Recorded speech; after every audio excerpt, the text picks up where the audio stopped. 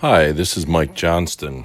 I've been a member at OBC since 1988, and I'm reading Psalm 19, 7 through 10. The law of the Lord is perfect, reviving the soul. The testimony of the Lord is sure, making wise the simple.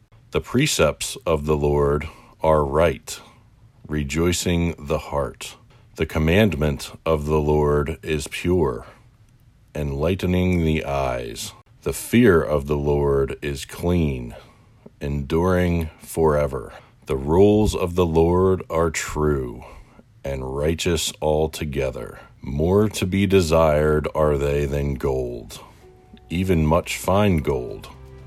Sweeter also than honey and drippings of the honeycomb.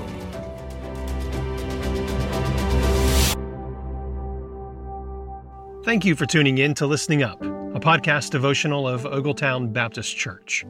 This week we've been spending time as a church family in Psalm 19, and today we're looking at the verses that Mike Johnston just read for us, verses 7 through 10. Psalm 19 is all about how God reveals what He is like.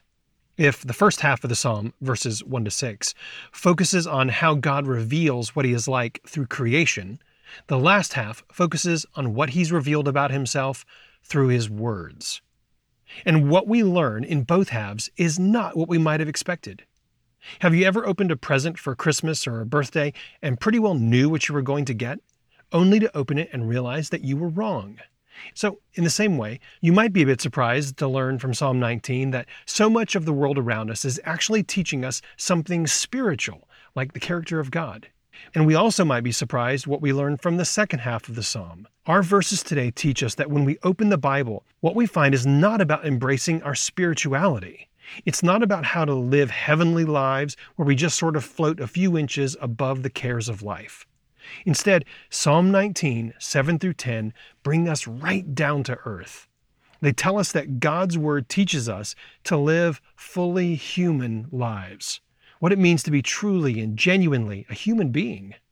In these 4 verses, there are 6 statements, usually beginning with some name for God's Word, like the law of the Lord, or the testimony of the Lord, or the precepts of the Lord. And all these 6 statements end with some description. God's Word is perfect, it's sure, it's right, it's pure, etc. But what I want to focus on is what happens next. In every one of the 6 statements, we're told how God's Word benefits us. And what's interesting is that it's not in churchy or spiritual language.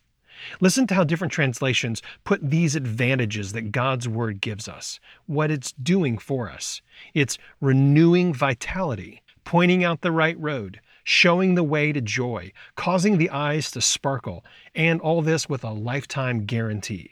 Well, these sound so everyday, so down to earth, so human. But if you think about it, why is this surprising? Think about this with me. Where in the Bible do you see the best example of what humanity was meant to be? You might think Adam, and you wouldn't be wrong. But remember, where Adam failed, Jesus succeeded again and again. He is, Colossians says, the image of God. And that's wording we usually think of coming from Genesis chapter 1. But Jesus is the second Adam, we learn later in the New Testament in 1 Corinthians 15. So when you want to be like Jesus, what you're really saying is, I want to be truly human. And so, is it any surprise that the Bible tells us that God's Word truly fulfills our lives as human beings? It shapes us to be what God designed us to be from the beginning. It's God's Word, after all, that brought this amazing planet into existence in the first place. And it's His breath that gave the very first humans life. And so it also shouldn't surprise us that living Christianly, living according to God's Word, is so much more than daily devotions and church attendance. While we must evangelize and do Bible studies, we also have a responsibility to care for the world God has made and to respect and care for the marginalized in our society. In Christ, we are, as Paul in the New Testament reminds us, new creation. But that doesn't just mean we've got our home reserved for us in heaven. It also means that we, as part of the new and restored world to come, are already displaying the goodness and beauty and justice and mercy of that new creation. And God's Word shapes us to be truly Christian and truly human. That's what Psalm 19 tells us God designed it to do. So let's reread our passage for today, Psalm 19, verses 7 through 10. The law of the Lord is perfect, reviving the soul.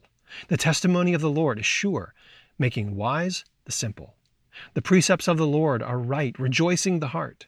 The commandment of the Lord is pure, enlightening the eyes. The fear of the Lord is clean, enduring forever. The rules of the Lord are true and righteous altogether. More to be desired are they than gold, even much fine gold. Sweeter also than honey and the drippings of the honeycomb.